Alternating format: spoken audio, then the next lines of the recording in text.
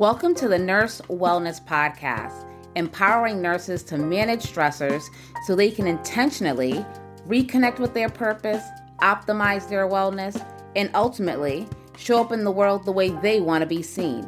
I'm your host, nurse practitioner Wendy Garvin Mayo, your stress solution strategist. In this podcast, you'll receive actionable stress management tips, insightful interviews, and strategies that focus on inspiring you to be your best, do your best, and give your best. With that, let's get started. Welcome to the Nurse Wellness Podcast. I'm your host, Wendy Garvin Mayo, and I have my co-pilot here with me, Michelle Renee. And today we are going to talk about mental health and racism in nursing. This is a continuation from an episode I did a couple of weeks ago, asking the question, does racism still exist in nursing? So I'm excited to hear Michelle's point of view. And then really how, racism in nursing or any type of bias or what's the word I'm looking for? Discrimination, can be a source of stress that leads to mental health. So Michelle, why don't you introduce yourself to our listeners who they should know you because you've been here so many times, but introduce yourself to our listeners. Hi, I'm Michelle Renee. I am an acute care nurse practitioner, and I also am the owner of Graceful Power Yoga and Wellness. I am a fertility and women's health coach. And she also, she kind of said it, but she is a master yogi, right? I guess you call yourself yogis, and breathwork specialist. And she actually joined the Stress Blueprint. So she is my partner in crime in terms of helping the Stress Blueprint clients with yoga and breathwork, because those are two evidence-based practices that help reduce stress. But we'll talk about that in another episode. In this episode, we do want to get down to the topics of mental health and racism in nursing. So, Michelle, did you happen to see the survey results from the American Nurses Association talking about racism in nursing? And if you did, what are your thoughts around it? I did. So I was just reading through the survey before I came on, and a couple of things hit me. I always knew that the numbers of BIPOC nurses were low. I just didn't realize how low they were when compared to the number of white nurses in the profession. So that was one thing that was eye-opening for me. I think another thing that I really had to ask myself, and kind of looking back over my nursing career, how much bias there is, right? How much bias showed up for me, how much I took it and kept going because that's the norm, right? That's what's expected. And then I recently had a conversation with somebody about how much you have to prove yourself that you're worthy to be at the table. And, I've been in the medical field since 1999, but I've been in the nursing profession since 2005, and just doing so much to show your worth, right? Always going that extra mile. And then wondering, why am I so stressed? And looking back and thinking about all the things that you did to prove you're worthy to be at the table. When others don't, they can't relate. They can't relate to that. So that's, a little self-reflection for me going through the survey. Yeah. And I think being a nurse in general is stressful, because I remember nursing school. Nursing school is so stressful. And in retrospect, I think about, we didn't have anything talking about stress management. We didn't have anything talking about self-care. And everyone knew that we were stressed out as nursing students. So it's kind of like a norm. And then you are launched out into the field, and being a Black nurse, it's different. At least it felt different for me. Like you said, we have to prove ourselves. We're at the table.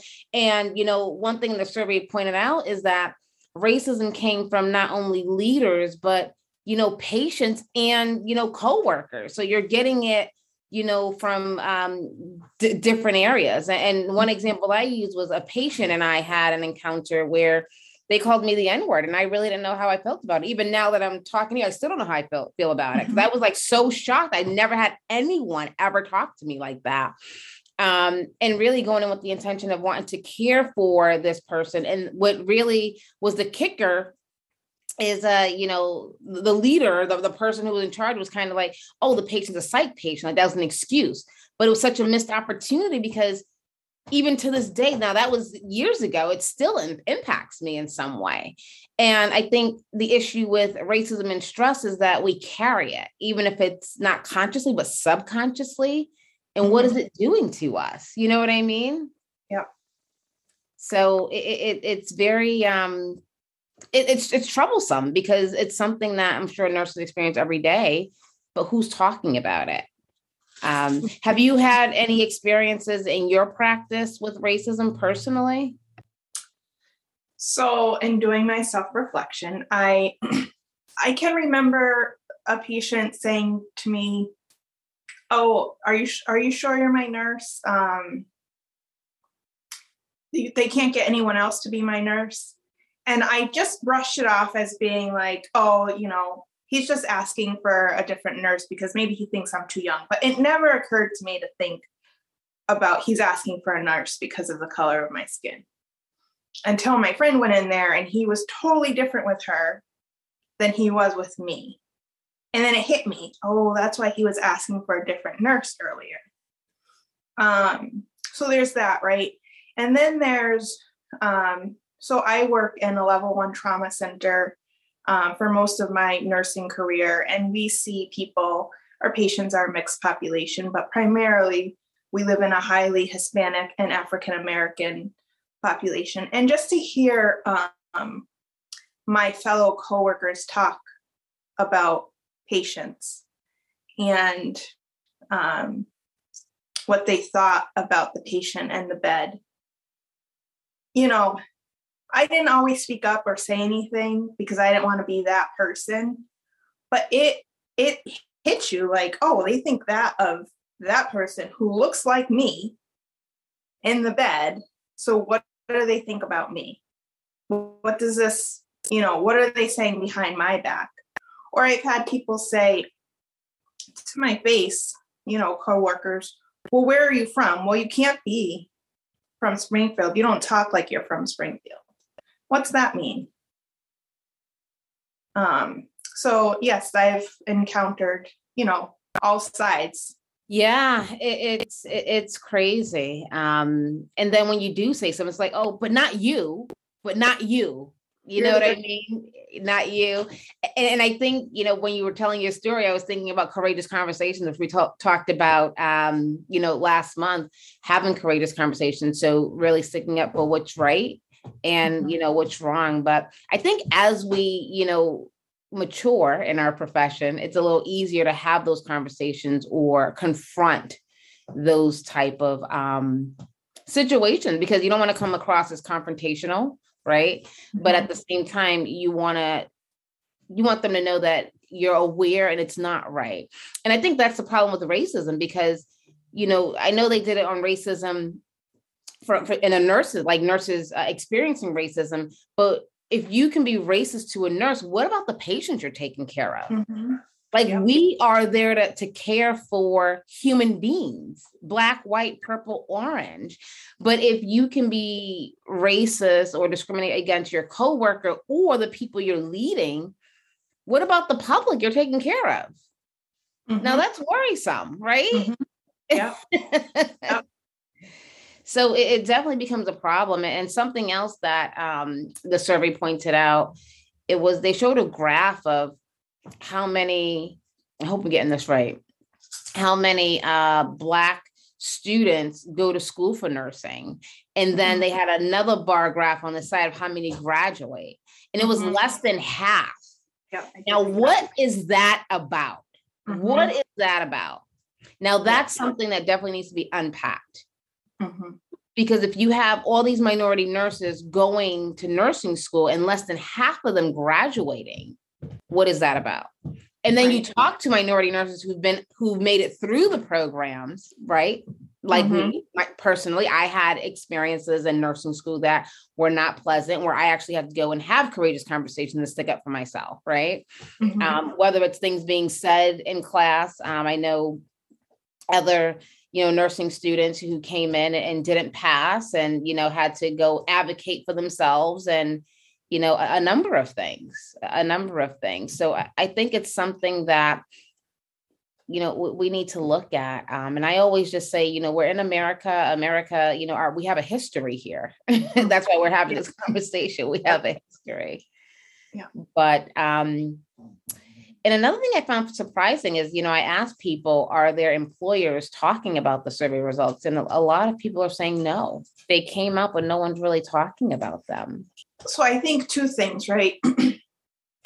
Because before this, I think yesterday or the day before, I said, oh, let me go online and look up studies of racism within nursing. So not racism geared towards patients, racisms between fellow nurses. There's not much out there. So the conversation isn't being had and the conversation isn't started, right? So nobody's looking into this because this hasn't popped to the top like it's popping to the top right now, is number one. And number two, I think people are scared to start the conversation. Because if you look at top management, right, across large places, large facilities, we aren't represented there.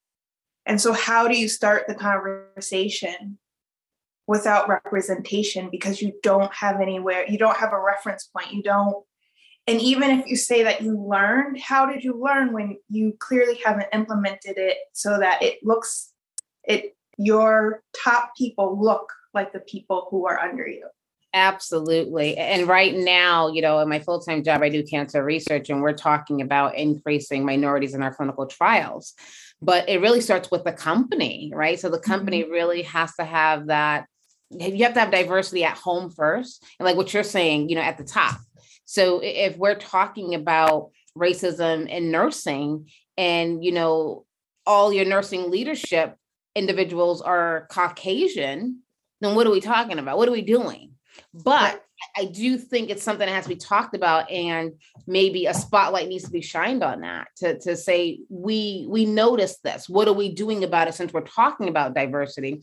Because, since everything happened with like the George Floyd and Breonna Taylor, it's been magnified. Everybody wants, they want a DE&I officer. They want DE&I, webinars and lunch and learns and this and that. And I think this is an opportunity for us to start having those courageous conversations around diversity, equity, and inclusion, holding our leaders accountable. Really, it's really accountability to what are we doing? Because you do have minority nurses, and not just Black nurses, but nurses of all ethnic backgrounds. Right. What are you doing to make sure everyone's represented? Right. So it's that you mentioned that everyone's doing this diversity and inclusion training. So I recently got a little hot under the collar because one organization that I work for, I will leave the name out, made a big push that every top management, right, should go to this diversity and inclusion training. And I was like, now you want to talk about diversity and inclusion, and pushing, you got to go. If you don't go, it's going to be mandatory. So you might as well go now. And I was like, this sounds like they just want to check the box. Right. I was angry. Now you want to make sure that I go to this training that I've been dealing with for my whole life. Right. You didn't want to hear about this before, but now it's a big thing. And now we have to check a box. What's going to change? Is our culture going to change? And my friend pointed out to me very kindly that, yes, we're having the conversations, right? We know that this needs to be changed. And by pushing someone, maybe it will help them to realize that they need to change. And we can only hope that people aren't going to check a box. Because some people won't go if you don't force them. which is sad, but truth. Yes, I think that is very true. A lot of organizations, Fortune 500 companies, universities, colleges, mom and pops are all doing diversity, equity, and inclusion. But, I always say, yeah, you can check the box, but for me, how are you going to make it sustainable throughout the year? Not just an annual training. How are you going to make it sustainable? What are your thoughts on sustainability of these programs? What can some institutions do to make it sustainable? So I think the conversation needs to keep going, right? We can't have this one-time training where we have this conversation, we make this presentation, and then we leave it without continuing the conversation. And these conversations are hard. So maybe you need a moderator, or maybe you need a facilitator to have these hard conversations, but it's visited so that people like me who are like, okay, now you're going to do this, demand of me this one-time annual training, but it stops here and it doesn't continue, so that we feel seen, heard, and understood, Yeah, that's so true. Because I've been approached to do DE&I, presentation. I say, so what's happening next? Because this is not a one and done thing. So if you're going to hire me to do a presentation, we need to open it up I need to come back. That has to be part of the deal. This one and done does not work.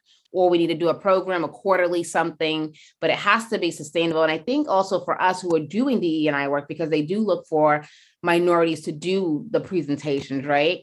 But it's also, saying to companies that, it's not a one and done. How are we going to make it sustainable? So if you want to hire me for just a webinar, I need to come back and do something else. So I think we hold some responsibility there too, where we can hold them accountable. What are your thoughts on that? So I think not only holding them accountable, but also giving them ideas. Like for me, just thinking in the population of people that I work with and the population of people that I serve, right? You have certain tools and education that maybe I didn't get. So having like a wellness program where we talk about finances, or we talk about how to make or help people be more successful. Maybe we talk about how to do get the next level in their job. Maybe we help them with their resumes. But helping to empower them so that by doing this, right, by creating these relationships, because I can come and talk at you, but if I don't form a relationship with you and get to know you and help build you up, what's the purpose of me talking at you? Yes, definitely. All right, Michelle. Well, this was a great conversation. We'll wrap it up here. Thank you so much. And I'm sure you'll be back soon. Thank you. Thank you for listening. If you enjoyed this episode, please subscribe and leave a review. Between episodes, you can follow the Nurse Wellness Podcast on Facebook and Instagram. Before you go, I would love to share a free mindfulness ebook with you. Go to stressblueprint.com/35 and download your free copy. Until next time, go out and be your best, do your best, and give your best.